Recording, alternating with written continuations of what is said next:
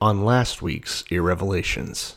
Wink, wink. Be gentle with my young son Absalom for my sake. So Absalom is just hanging in a tree by his beautiful, luscious f***ing hair, and for whatever reason, he's just content. 10 of Joab's armor bearers come up and each stab him and then kill him. Like, your dad's just like, have you ever tried to f*** your mom? I know you're trying to curry favor by being the messenger and getting close with David, but this is not good news. That's why I sent the black guy. If it's one guy, he has news. It's actually two guys. If it's two guys, he must have news. Like, yeah. And then all the troops of Judah and half the troops of Israel had taken the king over. So, boom, he's back in business, baby.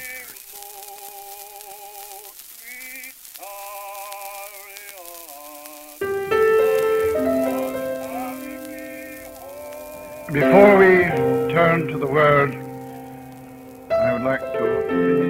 I can't be a big blessing to people if I'm poor and broke and depressed and I don't feel good about myself. Blessed are they which are persecuted for righteousness' sake. I believe in a literal, burning Bible hell just as strongly as I believe in a beautiful heaven. No. Not God bless America.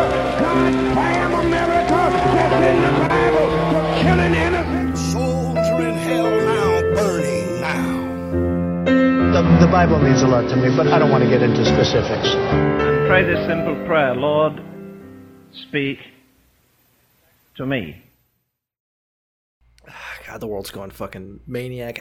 So this will be a little time capsule episode. We are in the midst of plague. Yeah. Coronavirus. I think we're going to be for a little bit, too. So You think so? How long do you think this is going to last? Let's record it. Today is the 22nd we're recording. Well, with any luck, as far as I'm March. concerned, it'll last right up till the end. So I just... To the end. I'm hoping that China and Russia get just fucking wiped out. And they're like, oh, the only way we can stop America is if we nuke them preemptively. Exactly. No. And they won't realize that we're all already dead. I want to die in a nuke. I'd rather die in a nuke than from a pandemic, right? Yeah, I would Quick, think so. clean, auto-cremated. You hear the air raid siren. You hear the deprecated air raid sirens going off. Like, you have 2 minutes before the nukes hit. What do you do with those last 2 minutes? Ooh, probably shoot myself. You can't fire me. I quit. Exactly. Yeah. I sure as shit. I don't know what I would do. Probably just whatever's going on in my life. I just drop trow and jerk. Yeah. Get Just, one I want last to one die off. wrecked. Yeah. Yeah. I don't think I could make that time. Would you line. edge? Would you? Okay. Let's I'm just say like, that. no, I'm saving this. Let's say that it's a 15-minute warning that you have, not Okay. just 2 minutes. So you got time to get off. Would you actually try and nut and then sit there in your shame waiting for the explosion, or would you just get as close as you can and ride the edge right into the explosion? Sort of come with the nuclear device going off. Me and the planet climax together. I don't know. Yeah, it could be awesome. That'd be pretty good. That'd be pretty top tier, I guess. Yeah, that's what I would aim for. Yeah, it's chaos. It's really. I hope all of our listeners out there are faithfully spreading coronavirus for us. Though I've been thinking about, Right. you know how we've wanted to have like a death cult. Right. Well, Always. I did. Yeah. And I was thinking that we could just sort of do the ISIS thing and like co-opt coronavirus and claim it. That would be pretty funny. Like if we put the Revelations logo onto everything coronavirus related. Like everyone's trying to claim that it's not theirs, right? The Chinese are like, no.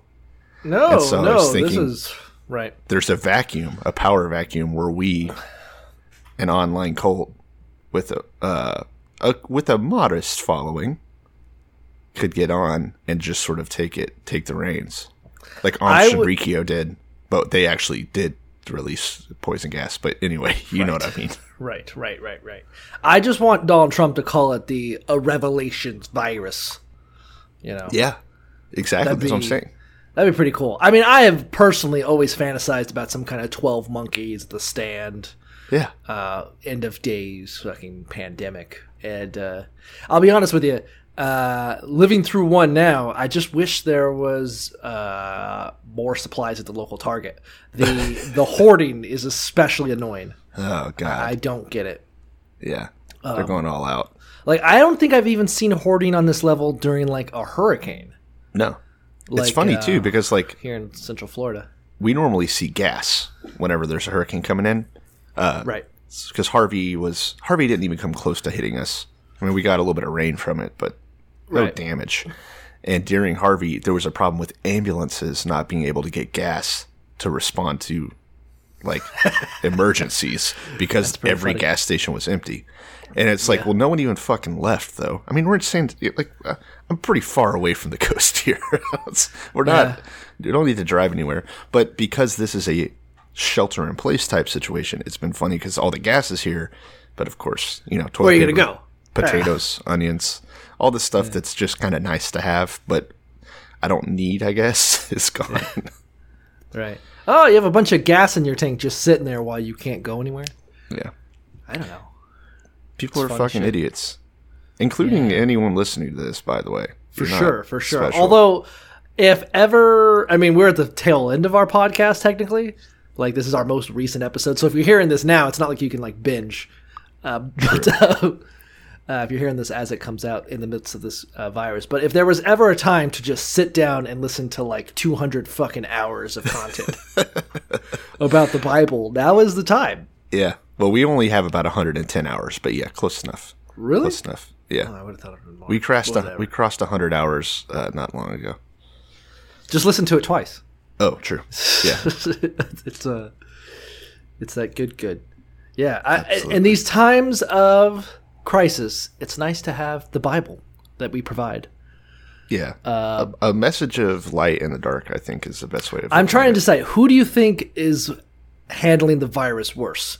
Anti-vaxxers or pray away the virusers? I feel like those two are pretty much the same group of people in a lot of Both doing cases. basically nothing. Well, no, I mean, like, they're the same people, too. So it's like, like the Venn diagram is close to being a circle on this one, just one circle. Okay. Right? Like, isn't anti-vax always about praying? I think there's... No. I guess there's think- there's a lot of pray people who aren't anti-vax, but there's not a lot of anti-vax people. See, who I are think pray. it might actually be the opposite. I think anti-vaxxers consider themselves scientists, but they're fucking stupid. No, but they're like and- Christian scientists. No, not always. There's plenty of, like... I don't think it's Like a Alex straight Jones fans, correlation. you mean? Yeah. Okay. I think it's just people who generally distrust the government, the FDA, and like scientists and corporations and shit like that. I don't think there's necessarily an exact correlation to people who think that God is somehow for or against a global pandemic. Sure. Well, I definitely don't think it'll be either of those groups' fault. I think it's probably going to come down, just like our disastrous primary election, it's probably going to come down to young people fucking this one up. But it's also because we told all of them, oh, you'll be safe. So they're still out at bars and Zoomer's shit. gonna Zoom. Yeah. Yeah, I wonder. All right, so let's take a moment. We're in the midst of coronavirus. We got to have someone to blame for the eventual Joe Biden. apocalypse. Joe Biden. Joe Biden's up there. He's, hey, have you noticed? This is going to age poorly because, everything's going to change even by the time I release this. But he's like disappeared during this whole thing. Have you noticed that? Yeah, I Plus- haven't heard from him. A lot of nasty speculation and rumors going around about where he is. I heard he's getting one last pizza party in, is what I heard. God. Do we, do you think it's the end of times? Yeah. Is this how we go? Well, if all the old people die, are we all just going to have to become pedophiles? Who's going to rape all these kids with No, I mean, like, that's the only people that are going to be left. So if you're one of the... If you're one of the like older people that's left alive and everyone around's kids, you gotta have sex. See, I think that the virus might kill all the children, and then it will wipe out pedophilia for a couple of years. For a a while. couple of years, when everyone under 8 and everyone over 50 dies, and it's just a bunch of like legally adult people fucking each other. So the virus is like that guy that went to Comet Ping Pong and started shooting. Yeah. Okay. It's like It yes, solves there's pedophilia. yes, there's no more elephants, but there's also no more cruelty to elephants. It's not hurting kids, though, I thought kids were safe. Who knows? The news is so fucking confusing. I don't even know anymore. I heard that it was only affecting old people, but now it's like, oh, well, if it gets in, it like ruptures your epithelial lining in your lungs, and it's killing like a 17-year-old just died. I don't know. Fuck, I didn't know that. I don't know. I'll just tell you this. I'm glad I own some fucking chickens, and I'm just eating I'm jealous. 8 eggs a day, baby. I got enough protein to last me a nuclear fucking winter. I'm finally okay admitting that I'm jealous of you, especially with the situation chickens. where like I'm like, oh, I'll just start having all my groceries delivered. It's gonna be fine. And they're like, all right, next available grocery delivery time is about a week out. So, oof. I don't know. Yeah, I'm gonna have to probably go. This is an odd tangent, but I own chickens and I love them. I went to the store, Publix, down the road, and they limit 1 dozen eggs per person. And they were still completely sold out. But I was like, man, 50 pounds of fucking chick feed is like $12. I'm going to last forever. Yeah. That is pretty nice. This is the one time that it would be good to have chickens, I think. Everyone, Any other time, it's just annoying, it feels like. I don't often get wholesome, but I hope that everyone takes this moment to get real into permaculture like I do. So everyone get a vegetable garden, everyone get a fruit forest. Hey, we got a veggie get garden. Chickens. The squirrels are eating it, though, so it's going to be open season on those fuckers pretty soon. Yeah, there's your protein. Eat the squirrels. Yeah. Do like a little shish kebab situation. We got some kale back there.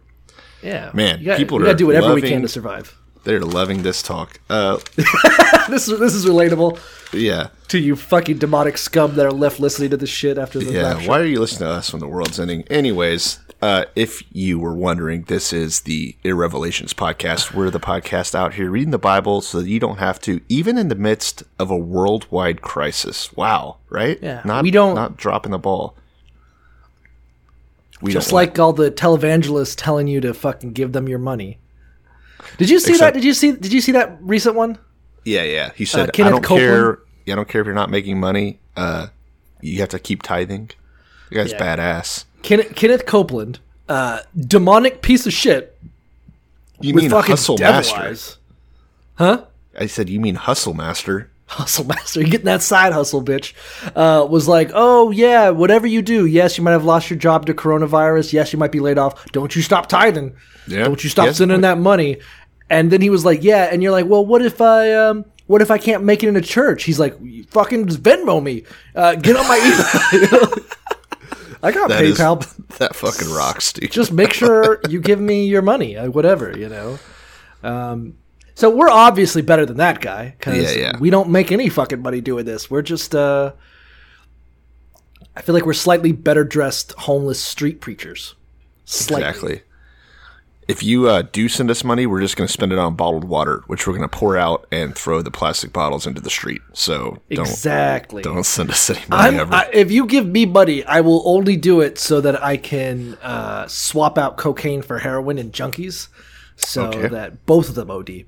Oh, that actually does make a lot of sense. I just like really dark pranks. It's not even an anti-drug thing. I just think that'd be funny. Well, anyways, so we're reading the Bible today. This is the big episode 78. We are in, again, the book of 2 Samuel. But you know what? Not for much longer. This has been a long 2 Samuel run, right? I think episode 70 is when we started. Yeah. So this is like the 9th episode in here. There's a lot to talk about. David's a very annoying figure in the Bible. Jesus Christ. I dislike him intensely. There's a lot to talk about. I think we've got one more episode after this before we wrap up. Sounds right. So we're picking up, if you have lost your place in the Bible, in chapter 20 of 2 Samuel. Now, if you remember, quick recap sort of, the last thing that happened was David had returned to Jerusalem in the wake of Absalom's great betrayal, right? His son Absalom, who eventually was killed when his own stupid hair got caught in a tree and people stabbed the shit out of him. I mean, a lot of... Do you remember that? There was like 13 stabs. Yeah, they ran him. It's like people that don't understand piñatas, like when they just give up on it. They're like, no, just hold it still, and we're gonna stab this fucking thing. You're like, this is the worst quinceañera ever. This is not how this works, guys. Give the fucking piñata a chance. I'm just trying to think. When you're talking about 10 full-size spears going into a dude, like you're running out of. You got to like be very conscious of where you're putting it at that point. Like Right. there's so many fucking. That's a lot. And I of feel like space taken up. spears are only, especially for someone hanging, where everything's going to kind of flail and rebound. You got to go for the torso. Yeah. Yeah, no. like the I'm legs not will going to just be like, bounce ha off. ha ha! I stabbed him in the elbow. Like, what are you doing, man? Yeah. What kind of sharpening technology do you think these guys had? It's a lot of You know, hacking not- action. These are not. But I'm saying that these things probably aren't that sharp either. You know. I mean, they've been running around in the wilderness fighting with them. They're probably dull Right. a little bit, so it's going to probably take a couple tries to break the skin. Anyway, Yeah, I mean, I'm a much more fan of like an African machete situation. You know, where you're like, well, bring me the child, and you just cut off his hand. You know. yeah, definitely. So, anyways, Absalom's dead, and David's back on the throne. He got all his little minions back in line, right? Especially the tribe of Judah, who is kind of like his benefactors here. He had that minor scandal. He's back in power. I wonder what's going to happen next. Okay, so chapter 20, verse 1. Now a troublemaker named Sheba was rebelling. So man. here's where we're opening up is the next chapter. As soon as things are cleared up for David, shit's popping off again. I mean, Yeah. instantly. I mean, honestly, David, you need to fucking leash your bitch. Yeah, And all that of them. bitch is Israel. The entire country. Yeah, get them under heel for real. It's crazy. It doesn't tell us how much time has passed, but it literally flows directly from kind of the conclusion of the Absalom rebellion straight into now Sheba, son of Bichri, a Benjamite, who is doing the same thing. So the guy, Sheba, again, a Benjamite, so of the same tribe as Saul, already questionable character. Probably a rapist. Sheba says, "We have no share in David, no part in Jesse's son. Every man to his tent, Israel." Now, I know that probably means get ready for war, right? I guess. Right. But to me, it just sounds like social distancing in this day and age. Yeah. You know, go He's to your like, tent. man, well, I mean, maybe it's like a civil disobedience, you know? You're like, all right, everybody, let's all just go home, take our fucking spears and our swords and just ditch this asshole. Yeah, but that's like your house, right? I was assuming. Did you have anything that broke down what that meant?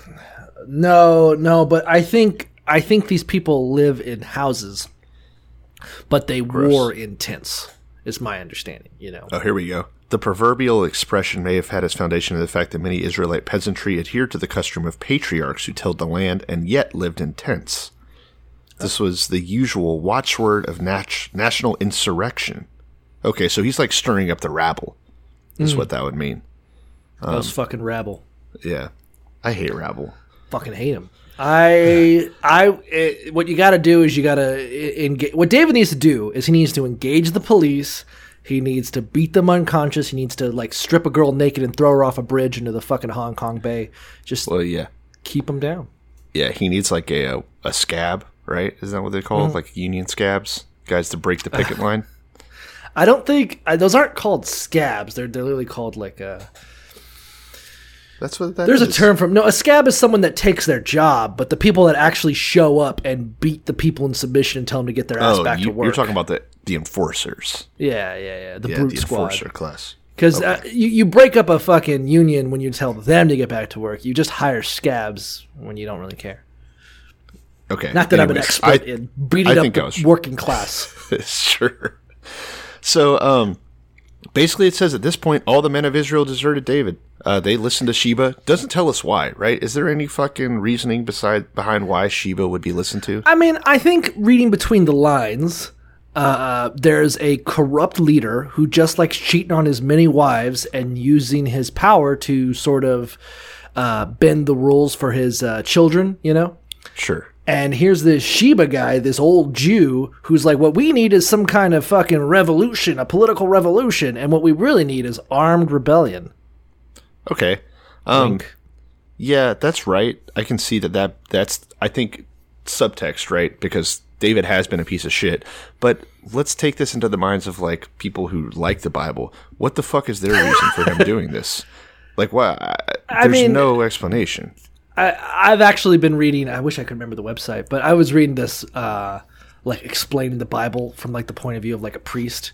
And it's such apologetic, worst possible take bullshit where everyone who's not David is objectively evil, and all their actions are just like, oh, well, Sheba just wanted power for power's sake, and he hates God, and that's why he does that shit, you know? Yeah, even though there's no source There's no for that, context, obviously. yeah. Nothing about that. Nothing about the story says that. On paper, Sheba is just basically being like, why should we serve David and essentially the house of Judah when we don't really gain any benefit from it, you know? Yeah. I think it's interesting how David eventually gets back to him on this one. But so here's what we find out is that David goes back to Jerusalem. He's back in his fucking big palace and goes to those 10 concubines. Now, these are the concubines who stayed in Jerusalem while he was on the lam running Well, from he Absalom. left them in Jerusalem. Yeah. Sure. That were left in Jerusalem that also fucked his boy. So these are the concubines that all got smashed by Absalom on the roof in front of the view of the whole population. So they're kind of famous. These, they had a pretty raucous sex tape. Yeah, the very first fappening. I mean, it's kind of so Sheba is arming a rebellion and basically saying David doesn't care about the rest of us. David returns to Jerusalem, and the first thing he does is take his 10 concubines, who he essentially left as bait, and who were then effective bait. Yeah, effective bait, good bait. Not going to knock the effectiveness of bait, but he literally left them to mind his house. Like, hey, I'm fleeing from my murderous son. You guys stick around. You just stay here. See what happens. They were raped. There's no other way to look at it. Absalom was like, oh, hey, at the command of my advisors, I'm going to fuck you on top of a roof. Yeah. And then, so he comes home, his wives that he ditched have now been raped, and he's like, what do I do with you? I'm going to lock you away.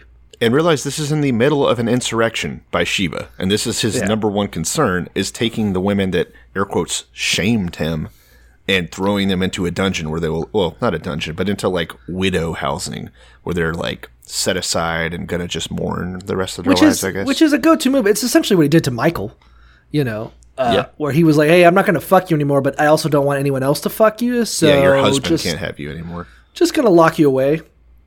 Just keep you nice and secure. It's like those kids that they're like, oh, I don't want to play with this toy anymore. And your mom's like, why don't you like send it to Goodwill and let someone else have a fun time? He's like, no. Yeah. Those are my toys. I'd rather them rot in the attic for a decade than anyone else play with them.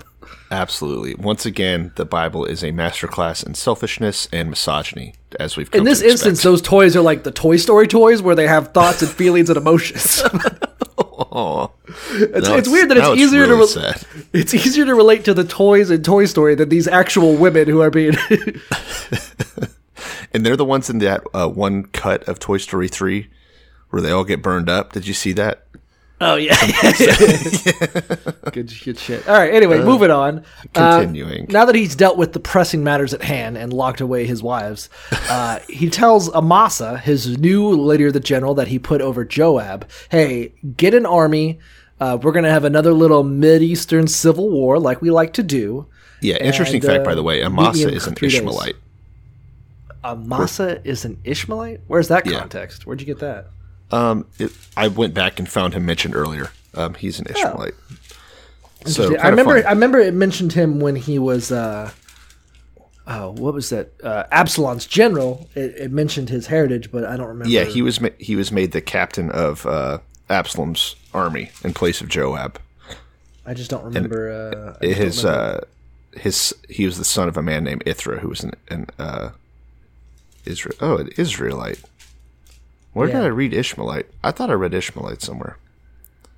Do you want to just cut it, or are we moving on? No, that's fine. I can own my mistakes. Okay, so Amasa is just...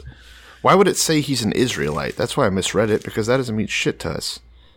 They're all Israelites. Everyone's a fucking Israelite, idiots. Yeah, good job, dumbasses. Okay. All right. I'm not the idiot here. Yeah. Tricked by... literally, I can't believe I was tricked by what they literally stated. My literacy has tripped me up again. Yeah, it happens to good people sometimes. So anyways, David sends this man Amasa, an Israelite, out to summon the tribe of Judah to get them together. He says, I need them in 3 days. Bring yourself and the tribe of Judah here. We're going to be ready to basically go to war with Sheba, right? But then it tells us that he went out and took longer than the king set out for him. So he was supposed to do this really quick, but he kind of goes AWOL, right? The dude's missing. Yeah. Which is... There's is no it because additional of his- context, but... No. So we have to kind of assume, is it because he just took long? Because sometimes that shit happens, you know? Rounding up an entire tribe of Israelites sounds like a lot of work. So It seems interesting. I think there's a couple of things we can take from it. And this is just context or conjecture. I have no fucking clue. It doesn't state it. But Sure. Amasa is not a Judean. Joab and his boys are. And Yeah. Joab and his boys have their own army, sort of just ready to go, their own retinue. So basically, Amasa is now in charge of quote-unquote Israel. That's when he took the job, he was in charge of Israel.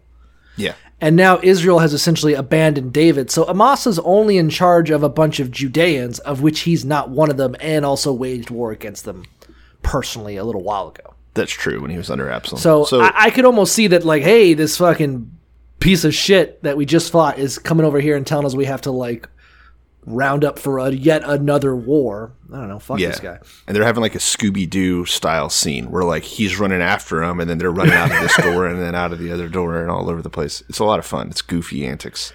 So then David goes to Abishai and he says, no, you remember Abishai? Abishai is the brother of Joab and that other dude that got killed by Abner, whatever his name was. He's forgotten to history already.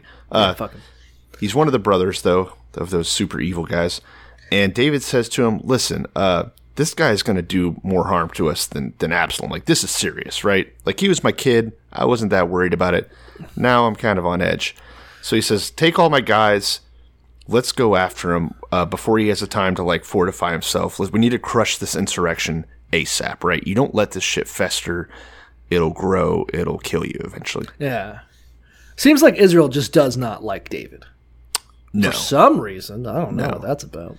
Yeah, like he treats everyone so well, it doesn't make sense. And I've read a lot of context about how it's really infuriating, and I haven't read Solomon's story at all yet. I never read ahead, really. But when I was reading some concordance about this section and David's reign and all that shit, there's going to be a lot of comparisons between David and Solomon's kingship. And David, according to the Bible, was a much better king than Solomon. But which is absurd because David's entire reign is just filled with rebellion and scandal and people that fucked him over, whereas Solomon was just like a good dude. So we'll get to that more later, I guess. I don't really know the story yet to comment on it. But okay, yeah, it'll be fun kind of looking back once we're into Solomon. But just going forward, one of the things I read that confused the absolute shit out of me was them being like David, who the Bible just fucking loves on and will be held in high regard, whereas Solomon kind of just has his brief story that isn't really referenced ever again. Yeah, David fucking sucks. Okay, so even though David sent Abishai out, what we're told then is that Joab's men went out with all the Kerethites and Pelethites, and basically all the people that were still under David's rule, all the people that were still loyal to him. Joab is going out leading them with Abishai, the two bros. So they march from Jerusalem straight out after Sheba in hot pursuit. It's going to get nasty here, folks. So they come up to this rock in Gibeon, a place we've mentioned a few times, and there's Amasa, and Joab goes out to meet him wearing his full military regalia, right? He's strapped up, he's got the dagger on him, he's got his tunic, he's got his fancy belt on, and it says as he walks up with this dagger in its sheath, it drops out of its sheath. Yeah, I think the context is it like falls out like on accident. That's sort of my interpretation of that text. That they see Amasa and Joab's like, oh shit, it's Amasa. You know me, the guy that just stole my fucking job. And as he's walking, his sword falls out, and he goes to pick up the sword. Like, oh yeah, why do you have your sword in your hand? Oh, it just fell out.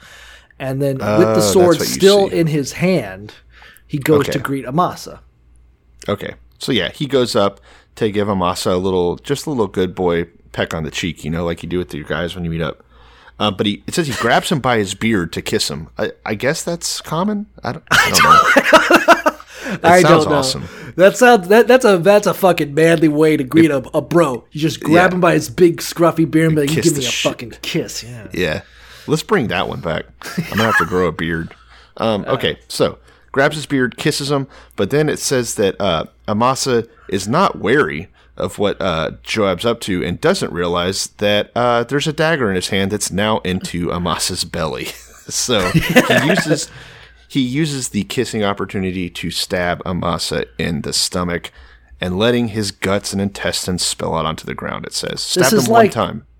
Yeah, I mean, we've seen, this is like the second main instance where Joab is just a sneaky son of a bitch. It's the same way he killed Abner. It's like, oh, hey, bro, what's up? Just wanted to hang out and fucking stab. This is the prison shank equivalent of a military coup. And he is he's straight up, this is his job for David. Make no mistake. Right. He's not a fucking general. He's a goddamn assassin. Yeah. He's the deep state. Yeah. Like, this is pretty clear that every time David needs a fixer of the kill people variety, Joab's your boy. Yep. It's because we never hear anything about his military tactic prowess, right? That never gets mentioned. I mean, we know he's a general, but it doesn't say, oh, he did this really smart maneuver. No, he's always just doing fucked up shit. The only maneuver we've heard about is when David's like, hey, would you kill this Uriah guy? And Joab's like, I know just the fucking shit, baby. Oh, I know how to get troops killed. Count on it. That's my job. But here's the thing about Joab. He doesn't even kill Amasa. He just slices him open. Amasa's intestines spill out. And Joab's like, well, problem solved. Wipe my hands. I got a war to win. And then fucking runs off. Well, it probably smelled bad, so. Oh, yeah. I mean, I imagine. How do you stab the belly without opening up the fucking intestines and just spilling poop everywhere? Yeah. Like half-made poop, too. But the point is that Amasa's not dead. He's just on the side of the road with his intestines everywhere, screaming, sobbing, wailing in his own blood. I don't know is he still alive? Because here in verse 10 it says, without being stabbed again, Amasa died. So I think he's a corpse now. Where do you see he's dead? I didn't see that line. It's right kind of in the middle of verse 10. And his entrails poured onto the ground, and thus he died. Okay, because in the next line, I don't know if he died instantly. It says that, but Amasa wallowed in his blood in the middle of the highway. So how do you wallow when you're dead? Let's say that let's assume that when they said he died, it just meant eventually. He's not going anywhere else. This is the end of the line. It might take him a while. Yeah, but he's dead. Stabbed in the stomach. I mean, I know a little bit about stabbing people in the stomach. They live a while. Yeah. Much longer than you want them to, I'll tell you that. I would imagine so. I mean, you'll throw sawdust and salt in there, but still. Yeah, great. It's good. Good content. So it says now that when one of Joab's men stands next to Amasa, who is dying and wallowing around in his own guts and blood, and says, listen, if you're a fan of Joab and you're a fan of David, let's follow Joab. Look at him. Look at his handiwork. And everyone's like, this guy fucks, right? And there's just like a half-dead dude rolling around in like his own shit and blood and gore. Yeah, it's the early Bible equivalent of like teabagging, and then you're like, I like that shit. I thought this was gonna be his hype guy. Like, you see this has shit? An air horn, like, bow, bow, look at this, bow, bow, bow. Funny shit. It's an ugly scene though. Not cool at all. So they dab on his Amasa's wallowing body, more or less, and they're like, "Let's fucking roll." But people are like, "It's right in the road." Joab, not one to clean his own mess up, just likes to leave shit literally everywhere.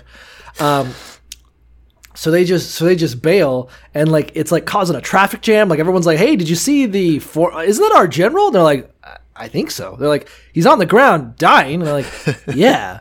You didn't hear what that other guy just said? He said, it's cool. He's like, okay.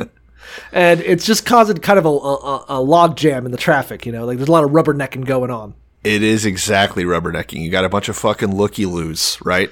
Going down the interstate 15 miles per hour under when there's no reason, right? The wreck's off to the side. You can walk, drive around it. But yeah, it's apparently that problem is as old as time because it was happening then. Yeah, they're like, that guy's dying. Like, should we help him? Like, no. Just so finally they solve the problem. They realize that it's slowing everyone down because they want to look at the gore. So they pull him to the side of the road and threw a garment on top of him. So real respectful shit. Yeah. And then everyone followed Joab and goes after Sheba. So just a little side little side story for you guys. It's the New Orleans Hard Rock Cafe of covering up a fucking body. Wait, what? You don't know that story? You don't know that story? No. Oh my God! There's Well, regale us. So what happened was that a New Orleans Hard Rock hotel was being built, and the construction site crumbled. There's some kind of a disaster, collapse, and it killed a bunch of people. That's not the important part. The important part is that those people are still there. And this was in, let's see, when was the fucking... Yeah, so the collapse was in October. And as far as I'm aware, those bodies are still there. Nice. And they were like, yeah, we can't really get into it. It's kind of like 2 cranes collapsed and caused all this damage. And we'd like to get them in there, but like it could still collapse even further, catching the people who are like rescuing the corpses. So let's just cover them with a tarp. And then every now and then, like the tarp will fall down. People are like, hey, that's a fucking person's legs. They're like, ah. That's actually badass. So I mean, honestly, if you were a construction worker, wouldn't you kind of want to be buried in a construction site? Isn't that badass? Like it's the Viking funeral for construction workers. Yeah, like the only fitting death for a sailor and burial for a sailor is at sea. So right. Why can't we bury what's his name? Why can't we bury Jose Ponce Areola? Yeah. That's his name. I'm reading Yeah, it. This fair. is actually really fucked up. He died as he lived. Oh, that's a real person. Anyway, so yeah, that's fucked up. That's actually really fucked up. That thing I just said is pretty How fucked is Hard up. Rock You're right. doing that though? That's insane. I Okay, don't know. It's funny. continuing. Anyway, but yeah, so essentially, just like the Hard Rock Cafe, there's just a body covered with a fucking tarp, and you're Okay. like, problem solved. When you initially said Hard Rock or Hard Rock Hotel, whatever this is, there was no way that I would have guessed it was going to be that close to the same scenario. This actually is Yeah, the same thing. It's not even an analogy; it's a literal. Yeah. Anyway, so they're like, yep, there's been a catastrophe here. There's a fucking exposed body. Just cover with a tarp. Business as usual. Mardi Gras is on the way, you know. Yeah. So it tells us that Sheba passes through all the tribes of Israel on his way to Abel Beth Maachah. Now, that is now the northernmost point in modern Israel, so I'm assuming it was pretty close to the top back then, too. So they go all the way to the very far north. Well, the Sheba. Benjamites are a northern. They're in the north. So, But it it's makes sense important that because he'd they head passed through all the tribes, so they made the journey up there.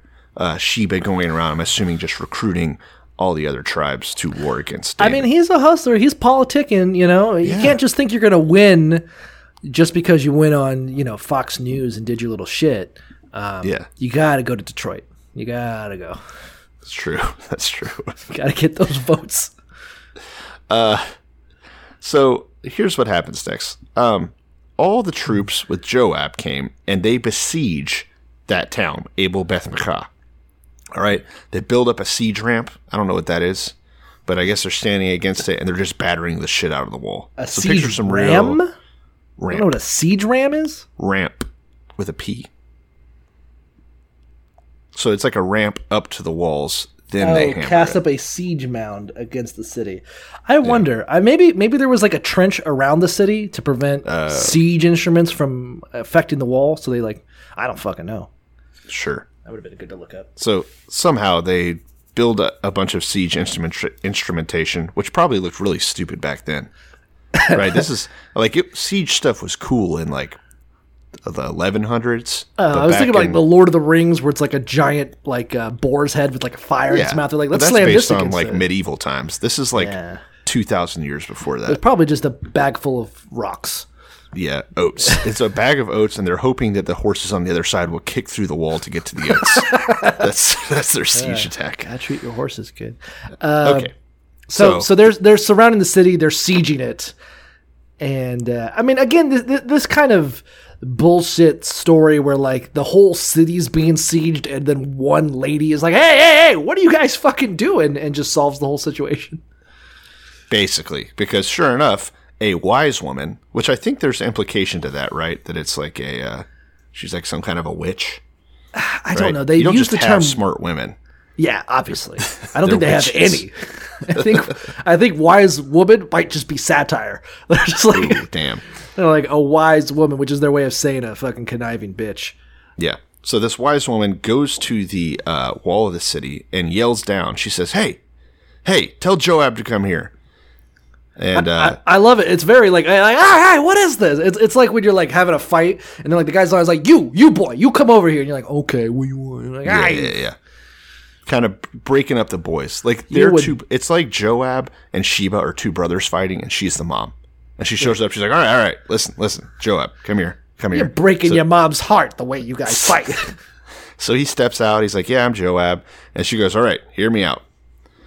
They used to say, get your answer at Abel, which is the city they're talking about, and that would settle it.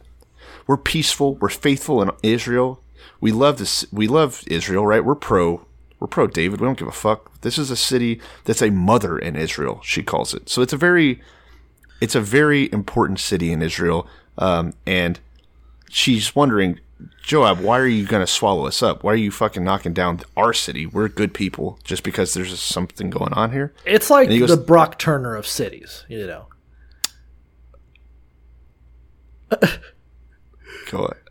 Like, yeah, it's like, hey, come on, don't hurt it too bad. All right, surely there's a way we can find a mediable situation in all of this. Okay. So let us off easy. That's what you're saying. Yeah. Okay, that's definitely a stretch. It's too important to hurt that badly. I don't think calling him the mother of Israel is accurate. Anyways, did you see that fucker swim? Okay, good. So Joab says, no. Listen, I don't want to destroy your city. Listen, I just want Sheba, son of Bichri, the dude from the hill country, right? He lifted up his hand against the king, against David. You're king.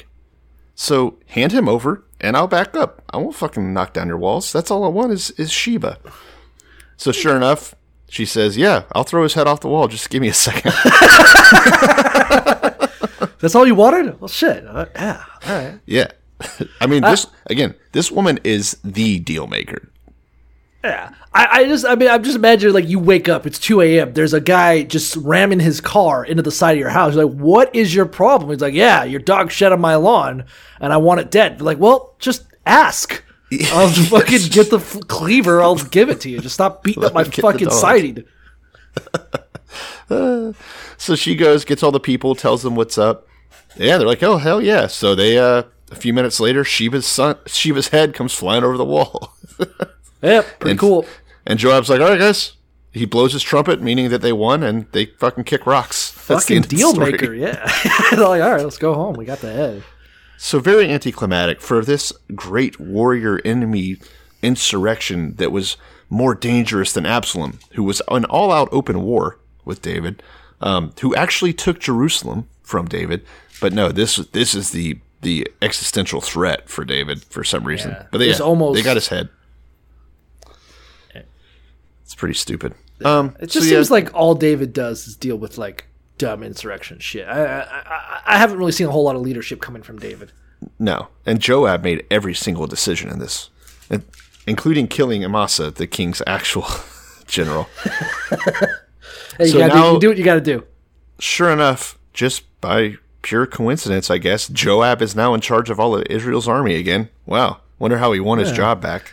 Wonder if he gutted the guy that used to have it. Yeah, it seems weird that all these people who, like, David's like, oh, yeah, Abner, thank God for you. We're a real team. And then Joab, like, stabs him. He's like, oh, Joab, you shouldn't have done that. You're general in charge of my entire army.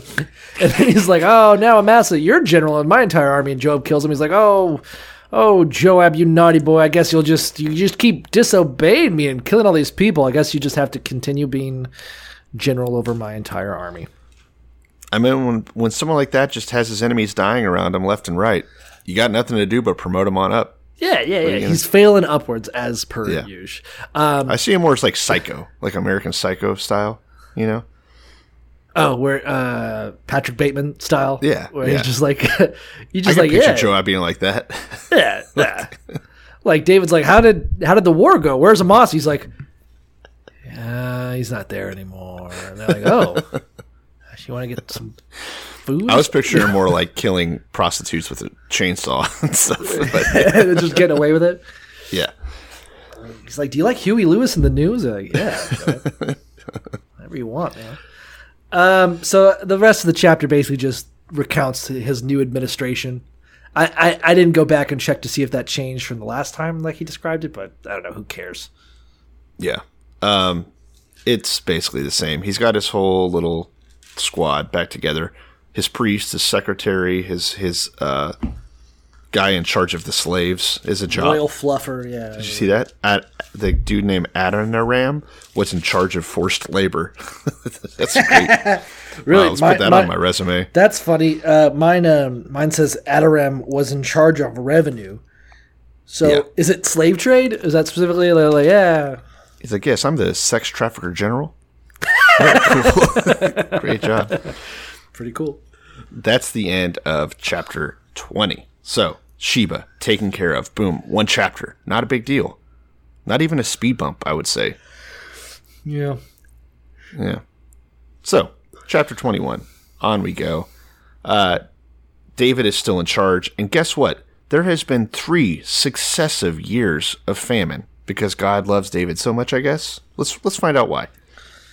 Well, okay, so what my concordance and what I guess other idiot people that read the Bible have to say about it is that 2 years of famine, that shit happens. 3 years of famine, I gotta find out. I gotta talk to God about this one. That's weird, you know. Yeah, 2's no big deal. What, 1 million people die? Whatever. And it was kind of a funny consideration because essentially it was like, yeah, David obviously knew that famines are like a natural thing. You know, sometimes you just don't have rain. Yeah. But at some point you're like, yes, technically this is probably all due to some kind of global warming situation, but we should ask God what to do, you guys. Exactly. And interestingly enough, the Lord did have a reason. So David, it says, goes and sought the face of the Lord, which I don't know if that means he actually tried to talk to God himself or if he used the priests. It's very inconsistent when it comes to these says things, he asked God what happened, so whatever. Yeah. So somehow he asked God what was going on, and the God says, yeah, duh, don't you know why? This is because of Saul. Yeah. So David comes back, he's like, guys, I figured out what's wrong. The reason that none of our crops are growing, remember Saul. Yeah. Does anyone remember him? I just can't imagine being an Israelite right now. Like, your leader is just this, like, fucking piece of shit guy. He's got all these women. He's got all these children from different marriages. And every time something happens, he just blames his predecessor. What a fucking asshole. If there's a reason that the coronavirus is spreading so quickly right now, it is definitely Obama's fault. I agree. Yeah, for sure. But yeah, they're like, hey, we've had a famine for 3 years. I mean, hey, David, I'm wondering if it's like David's fault that he did something to piss off God, and David's like, no, it's Saul's fault. You know that guy that was king like 20 fucking years ago? Like, yeah. He's like, remember when Saul drone striked Yemen? This is why we're having the coronavirus. This is why we're doing this, you know. Specifically, the reason that Saul is so bloodstained, because if you remember, he wasn't really that bloodstained. He fought a lot of Philistines. It says the reason is that he put the Gibeonites to death. Now, this never happened in the Bible. It never happened in 1 Samuel. There's no reference at all. So basically, David's like, hey, why are we having this famine? I got this angry group of people who are starving to death. I got to give them some excuse as to why all their suffering's happening. He's like, hey, you guys remember when Saul killed all those Gibeonites? And they're like, no. And he's like, he did? They're all dead. Well, except for the ones we're going to go talk to in a minute. A lot of very knowledgeable people. You know what they're saying? They're saying that he killed some Gibeonites. It's insane because we had to read about Saul getting angry enough just to toss a spear at David without hurting him. And we had to read every single verse about how Saul was sad and mad and, oh, he did this and acted out in anger. But they didn't fucking mention that he put to death all of the Israelites' allies, which are just the Gibeonites, mind you. Like, these people are very important in the Bible. They tricked Joshua into saving them. Remember that? The Gibeonites were the ones that said, oh, we're a faraway country. Let's be allies. And they're like, joke's on you. We're your neighbors. You can't kill us now. We're allies. Yeah, fucking stupid cunt. And now we're supposed to believe that in all the craziness that we had to read about Saul, they didn't fucking mention that he put all of them to death. Yeah. It's blowing my mind. And especially when so much of 1 Samuel is just being like, hey, here's all the reasons why Saul had to go. Yeah, and they here's- still had to make up a new one. They couldn't fucking reference one of those reasons. Yeah, they couldn't just bring up the fact that he left those people alive or something. I don't know. I don't know. It's fucking stupid. But anyway, yeah, he's like, hey, I heard it from God that he killed some Gibeonites, and they're like, okay, if that's what you say, all right. I mean, he's like, are you questioning God? They're like, no, I just Yeah. whatever. So these were the Gibeonites. The Bible then recaps for us. They were a group of people that the Israelites had sworn to spare, but Saul, in his zeal for Israel and Judah, which doesn't make sense, obviously not for Judah, he's a Benjamite, but that in his zeal, he had tried to annihilate them, which again, didn't happen. But David goes to the Gibeonites anyway, the annihilated Gibeonites, who apparently are fine, and says, hey guys, listen, apparently this whole famine is because of what we did to you. Oopsie whoopsie, my predecessor killed all of you except for the ones of you that I'm talking to, I guess. So what can I do? What can I do to make up for it? I want God. I don't really give a fuck about you, but I want God to stop famining us, and so I'm going to need your help for that. Yeah, it's like whenever how do we it's make like a some deal on Ebenezer this? Scrooge shit, right? Like, oh, he wants to stop seeing ghosts, so he's got to figure out how to stop pissing off ghosts. Can I give you some money? Will that make this go away? You know, Exactly. it's like when you're like you're in China and you hit this old woman with your truck and her husband just won't shut up about it. Oh my God. You know, yes, all right. I get, like, how much money can I give you to just make you fuck off? Right? Big fucking deal. Jeez. So Get back in your they place, say- you trash. they say, listen, we have no right to demand anything. We don't, that's not about us. And David says, come on. What do you want? And finally they're like, all right. So if you're going to give us something, I guess let's take 7 of Saul's male descendants and kill them. Yeah, that'd be fun. That'll make things right? Yeah, let's kill them and put their bodies on display to roast in the hot desert sun. That'll be fun for everybody. My Bible concordance, and this is just again the words of some other asshole who read the book as well. It is infuriating, the apologetic sort of the way they highlight. They're like, you notice that David, he doesn't tell them what he's going to do. He asks them, hey guys, what can I do to make this right? What a decent, good king that he did that one thing. This is the equivalent of like Trump hugging the flag that one time. They're like, he couldn't have done that traitorous shit. Look at the way he fucking humps the flag. And this is the only time that we see him doing anything that could be seen as slightly humble like this is whenever he's in direct peril. Well, no, God is causing a famine, right? So, probably not as many sweetbreads and meats and delicious fruits on the table as usual. So, Fair enough, yeah. his belt's getting a little bit loose. This is not cool. I mean, David can't stop insurrections from happening every day on a normal year where everyone's happy. I'd be real worried about some kind of fucking Arab Spring shit going on in the midst of a famine. You're about to get fucking Gaddafi, David. Think about the last time that this is the second time in recent years, I guess, that David went to God, that David cared about what God thought. And the other time was whenever he got his firstborn with Bathsheba killed. Remember? And then he puts on the sackcloth and acts mournful, but as soon as the kid dies, he takes it off. He's like, what? I just wanted God to, feel bad for me or something? I like the obvious pageantry and charade work when he thinks it's just all self-serving bullshit. Yeah, yeah. It is absolutely horseshit. But anyway, so the Gibeonites are like, yeah, we remember that murder that must have happened like 20, 30 years ago. Who knows? Some absurd amount of time where they're like, well, let's kill a bunch of Benjamites and make it happen. Again, I'm very suspicious of David. I fucking hate David. So you're in the midst of this famine. Probably tensions are high. People are starving. And your throne is getting a little bit, your claim to it is getting shakier and shakier with every single day. So you need a remember scapegoat. that Saul has all these descendants that are still around that would be potential pretenders to the throne. Right. So what do? One, you find a scapegoat, and that scapegoat is, it was Saul's fault, and let's use this as an excuse to kill a bunch of potential threats to the throne. Oh, absolutely. Just a purge, straight up and down. That's what this is. And so obviously he's going to spare Mephibosheth because, him and Jonathan fucked. I don't care what anyone says. They fucked. So They fucked. Yeah, they fucked. It might even be like their love child somehow. I don't know. They're adopted. Hey, who does? brother, through God, all things are possible. Yeah. So write that down. He's obviously going to spare Mephibosheth, the legitimate, probably heir to the throne. But a couple of Mephibosheth's brothers. He's pretty crippled. He's pretty crippled to be an heir to the throne. He's going to leave Mephibosheth. So although he spared Mephibosheth, he did kill the other Mephibosheth and his brother Armani, the sons of Rizpah.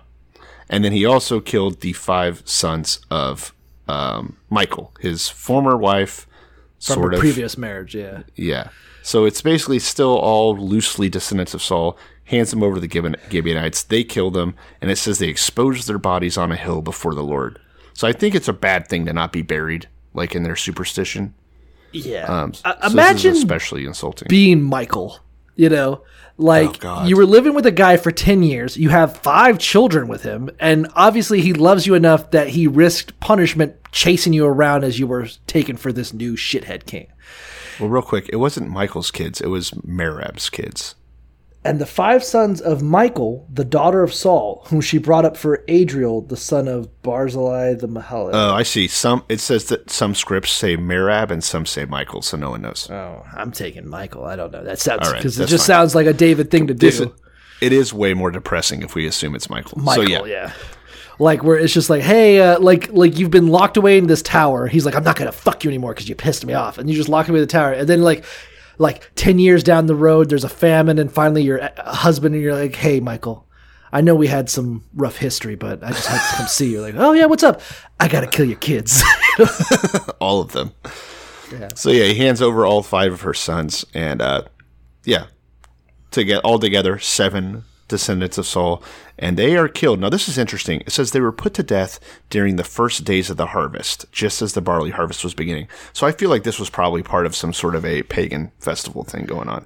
It does seem obviously fucking pagan. They're like, okay, let's kill 7 people right before the harvest. Yeah. Before a famine. During a famine, I mean. So yeah, this is definitely the scant remains of some sort of a human sacrifice thing, I would imagine. And we should take special notice that hanging people is probably one of the worst ways to die according to the Jews. In Deuteronomy 21:23, it specifically states, he who is hanged is accursed of God. So Nice. it's the equivalent of being like, oh, we got to put him to death. How are we going to do it? Have him raped by a pig to death. And they're like, oh, shit. Oh, will pigs even do that? My I God, feel like they're too guys. nice. Get him hard. We'll have to look that up. Apparently they have a I'm gonna corkscrew Google penis. this later.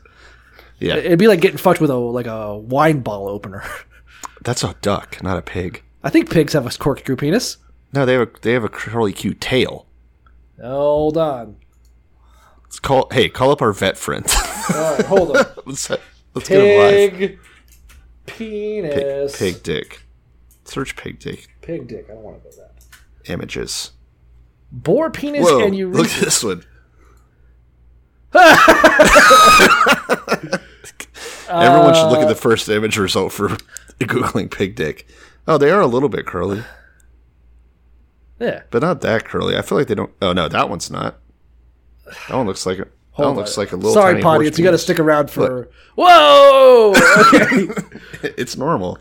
Okay, so No. pigs have normal- I'm looking at some pig dicks right now, and it is a fucking. It's curlier than a churro. Well, I know people with that. That's just a deformity. Agree to disagree. I think that Okay. there's. So, anyways, don't let the pig get a hold of you. Also, we should know now that Rizpah, the daughter of Aiah, the mother of the 2 boys that were killed, takes sackcloth and spreads it out for herself on a rock. I don't know what that means. And then it says, from the beginning of the harvest until the rain poured down from the heavens on the bodies, which is the end of the harvest season, I'm guessing. Well- she did not let birds touch any of the bodies. So she basically just stood guard as a mourning mother throughout the entire harvest season, making sure that animals didn't eat her 2 sons or nephews, I guess the other 5 were. It's a fucking brutal existence. So her children have been taken away as some sort of sacrifice for something Saul may or may not have even done. And she's helpless to fight this tyrant god king David from murdering her children and giving them away to essentially enemies. I mean, the Gideons are not Israelites. They're just sort of kept in some weird Guam-like territory limbo.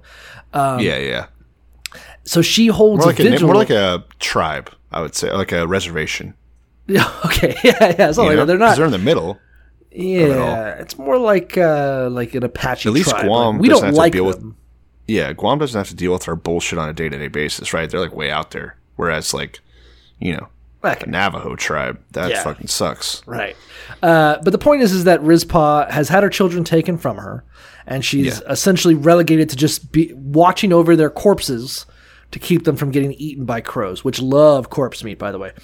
Hell yeah. And she stays there until the late rains came, which signifies the end of the famine. So it kind of signifies that God has forgiven Israel. Yeah. So she watches over these corpses until God's like, all right, I'll give you some rain. I had my little game, and now I'm satisfied. Yeah. So David gets this information that she had done that she had been out guarding the corpses. And I guess it kind of moved him. So he goes and takes the Saul and Jonathan's bones, which were in Jabesh Gilead, which is like a Benjamite town. He goes and takes those bones and brings them. So you should note they were stolen from the public square where the Philistines had hung both of them up. And they went back to Jabesh Gilead. Now David goes and gets them and brings the bones and buries them, including the exposed bones. So the 7 that were killed by the Gibeonites. And it takes them all and puts them in the tomb of Saul's father, Kish.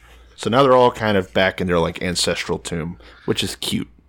It's very, I hate it. I was reading the concordance about this. How do you hate that part? That's kind of nice. I'll tell you why. There is a certain tone that David kind of gets, essentially from David, where it seems like everything David does is kind of justified. That I had to sacrifice a bunch of Benjamites to make the Gibeonites happy. That was God's judgment. And then when he's like, oh, I heard that you guys had a real sad weekend. Okay, well, let me bury your corpses. Well, that's God's mercy. So whether you're being cruel to people or whether you're being nice to people, it's all God's will and therefore is cool, Okay. Yeah. Just make it fit to, just whatever narrative you want to use to treat people however the fuck you want to treat them, you're good to go, This is like how whenever I do puzzles, I have a razor with me, and if the pieces don't fit, you just cut them. You just make them fit. You're like, there you go. Yeah. I mean, I'm the guy.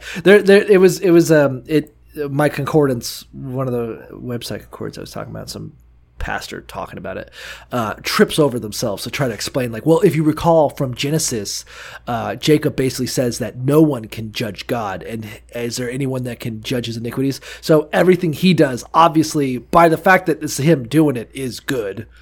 So yeah, the fact that it's God, like a snake eating its own tail. Yeah, the fact that God created a famine, which probably people died for, to hopefully justify the fact that this thing we've never heard about happened to some Gibeonites 30 fucking years ago or whatever, and then use it as an excuse to kill a bunch of children.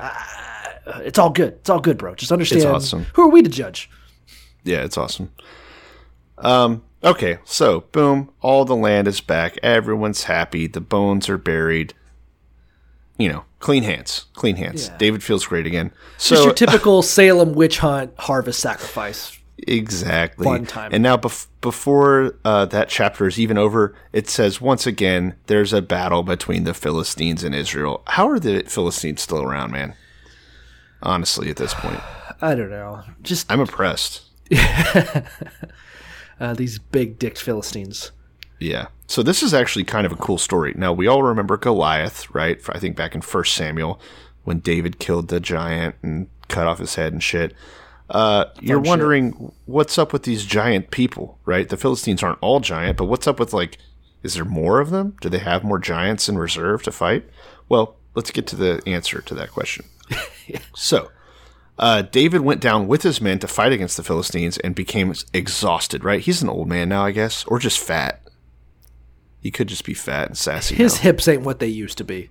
You know, Yeah, they've been just working overtime this whole time, and he's just like, So it says that there's a dude named Ishbi Benob, one of the descendants of Rapha. Now, Rapha is basically Goliath's dad, or just he's above somewhere in the gene pool above Goliath, and is spawning off all these giants. Right, a real mythological type character. All of his he's sons, got that big old dick, giant sperm, giant cum. So it says this guy Ishbi Benob, one of these Rapha's descendants, has a bronze spear which weighed 300 shekels. Which, slow down, guys, it's only 7 pounds. Fucking chill. So he's wasn't got a new Goliath's sword. thing weighed like 500 shekels? I don't remember. I'm gonna look it up. I just want to see if this guy's bigger or smaller than Goliath. Based on sword length. Yeah, well, Typical man. Let's see. David anointed king. Song of David and Goliath. This is 1 Samuel 17. And a bronze. His 5,000 shekels was his armor. And his iron spearhead weighed 600 shekels. So double. 15 pounds. Yeah. So So this is half the size of Goliath. So this is a minor giant, right? This is like a kind of tall guy. Goliath was Shaquille O'Neal. This is more like Kobe Bryant. Oh, okay. Still tall. He's a big guy. Still, yeah. For you. So this guy's got his new sword, and he's in the battle, and he sees David, right? This is one of those scenes from the movie where the main antagonist sees the main protagonist. It's very Gangs of New York, I want to say. It's Way of the Dragon, Bruce Lee meeting Chuck Norris. No, it's Gangs of New York. Okay. So they're having this brutal war, melee action, and the guy goes after David. But it says Abishai, who we're still told is the son of Zeruiah, if we haven't read that a million times already, comes to David's rescue, and he struck the Philistine down as he tried to kill David. So then kind of all of David's men are like, look, King, great that you're here. Love the micromanagement for sure, but you can stay away from the battle. Let us handle the men's work. You're not really what you used to be. You're not the David of old. Yeah, and David's like, okay, if that's what you guys say. Any excuse to be as far away from the battle as possible and just be a decadent, fat fucking king. Exactly. So over the course of time, there's another battle with the Philistines at Gob. And at that time, a man named Sibbecai the Hushite, whose name is only mentioned once in the entire Bible. You're never going to hear it again, I promise. So Sibbecai killed Saph, another descendant of Rapha, so another giant. And then in another battle, Elhanan, son of Jair, the Bethlehemite, killed the brother of Goliath. And then in another battle at Gath, there was a huge man with 6 fingers on each hand and 6 toes on each foot, a total of 24 digits, if you're keeping track. This is kind of a... It was also just... This is kind of a weird bit. When we first mentioned the Nephilim, after sort of around Noah's time, the Nephilim were mentioned around Noah, and then there was essentially prior to the whole Philistine thing. Every time a giant was mentioned, it was Nephilim. Yeah, and I mean, this is unrelated, but like I've heard people like, "Oh, Nephilim, they have 6 fingers and 6 toes." I'm like, that's not mentioned. This is sort of the first time we've ever mentioned this weird genetic fucking weird it's just one dude who's a freak. Yeah. So I don't think there's necessarily there's a loose connection that people make that descendants from angels have 12 toes and 12 fingers because of the fact that the Philistine giants, one has this fucking just defect. One of the 4. Yeah, so it doesn't really make sense. 5 if you count Goliath. I don't even know if it's hard to know because obviously there hasn't been much mention of giants for like 500 years officially, Yeah. But I don't know if the idea that Philistines are related to Nephilim is really fleshed out, or if this is just... I think they're just good old-fashioned mythological enemies, right? So this guy with 24 digits gets killed by... he taunts Israel, it says, and Jonathan, David's brother Jonathan, kills him. So... These were the 4 descendants of Rapha. These were all 4 of the giants. It's not that it matters, but that's David's nephew. Shemaiah is his brother. Jonathan is Shemaiah's sorry. Son. Yep. Doesn't matter, David's nephew kills him. But yeah, so that was the 4 giants. and they're all dead now. And that's kind of the end of that story. Kind of a The weird- Philistines Yeah. don't have giants anymore. Kind of a weird little nightcap on the whole The Gibeonite story. Gibeonite weird shit. But Yeah, why was that the together? Philistines attack, 4 giants show up, 4 giants go down. Wahoo. I don't know. All right. Well, I think that is chapter 21 wrapped up. And that's probably as far as we're going to get today. Continuing the story of David, where everything is coming up Millhouse. Oh, yeah. So we got, what, just 3 chapters left? We'll be able to wrap that up next week? Yeah, that'll be a fun little nightcap to David's shitty-ass reign. Yeah. Excited about that. Why doesn't... Especially since the next chapter is just a song. Ugh. I know we have our own suspicions to what David's deal is with Joab, but why, if David's really a man of God and a good king, what the fuck is the deal with Joab? Why does he let Joab Run amok. run amok? If he's if he's the precursor to Christ, what is the relationship with Joab? What's that about? I mean, really, I think that he is a literary device used to keep David clean. I would like to assume, in my little, speculation, that these are all things David did, and that we created a sort of scapegoat type character who somehow still stays in the good graces, right? Right. So we have to keep him around because he's got to keep doing these things for us. But it is absolutely batshit insane that they decided that was okay, that would be, viewed as acceptable. This deep state figure who just keeps interceding for David. It just seems weird. Yeah. No, not a great dude by any stretch. Like, Joab is one of the most despicable characters we've met yet. He's just casted as a sort of good general, so it's really confusing. A sort of good general who typically works through like machinations and deception and cutting people when they're down or tricking them into the last 3 people he's really killed. It was a guy caught in a tree, so he's like, oh yeah, let's just stab this defenseless man, or trick them into like putting their guard down so he could stab them, or getting a city to do his job for him. Yeah. No, A woman all to of do it. He hasn't had any epic fights. He has had assassinations, and that's it. That's it. He hasn't even killed a giant. Like, what is he doing with his time? No, he didn't kill a giant. All the other guy, Abishai did. Abishai's cool, but Those sons his of brother. Zariah. Yeah, I don't like them. Yeah. Real mafioso vibe. Yeah, Brothers, I just don't. I'm trying to imagine what reading the apologetic concordances are so infuriating.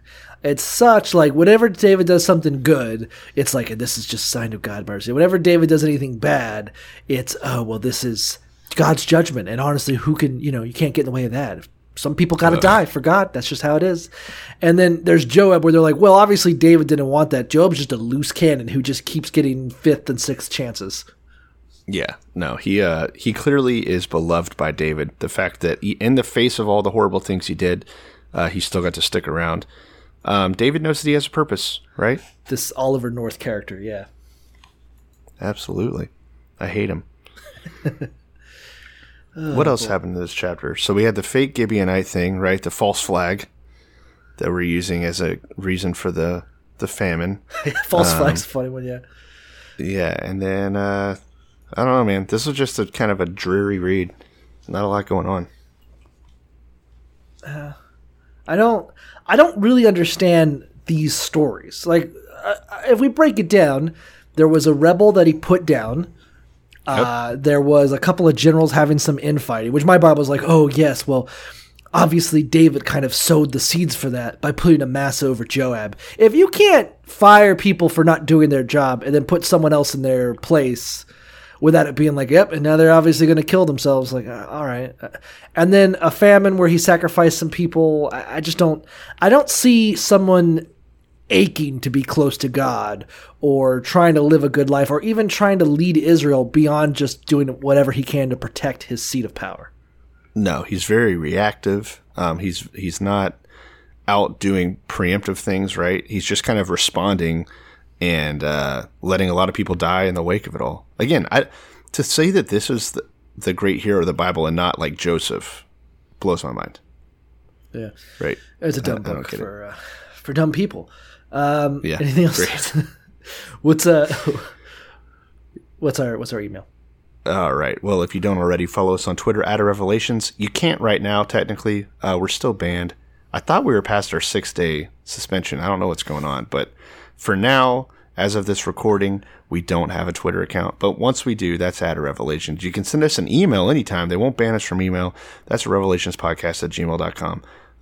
They haven't banned us yet. If you want to send us something that you think will get our email banned, by all means. Except for child porn. No, we're not saying that. Don't send us child porn. I don't know if we need to say that directly, but I'm going to. Yeah, do not do that. I mean, you'll get got too. Like, that would be the stupid. And I feel like we could explain it away. Be like, listen to this episode. They were doing it. We told them not to. We specifically told them not to. On the record. That's a pretty kamikaze attack, though. I don't know if Yeah, that's going to backfire. Don't do it.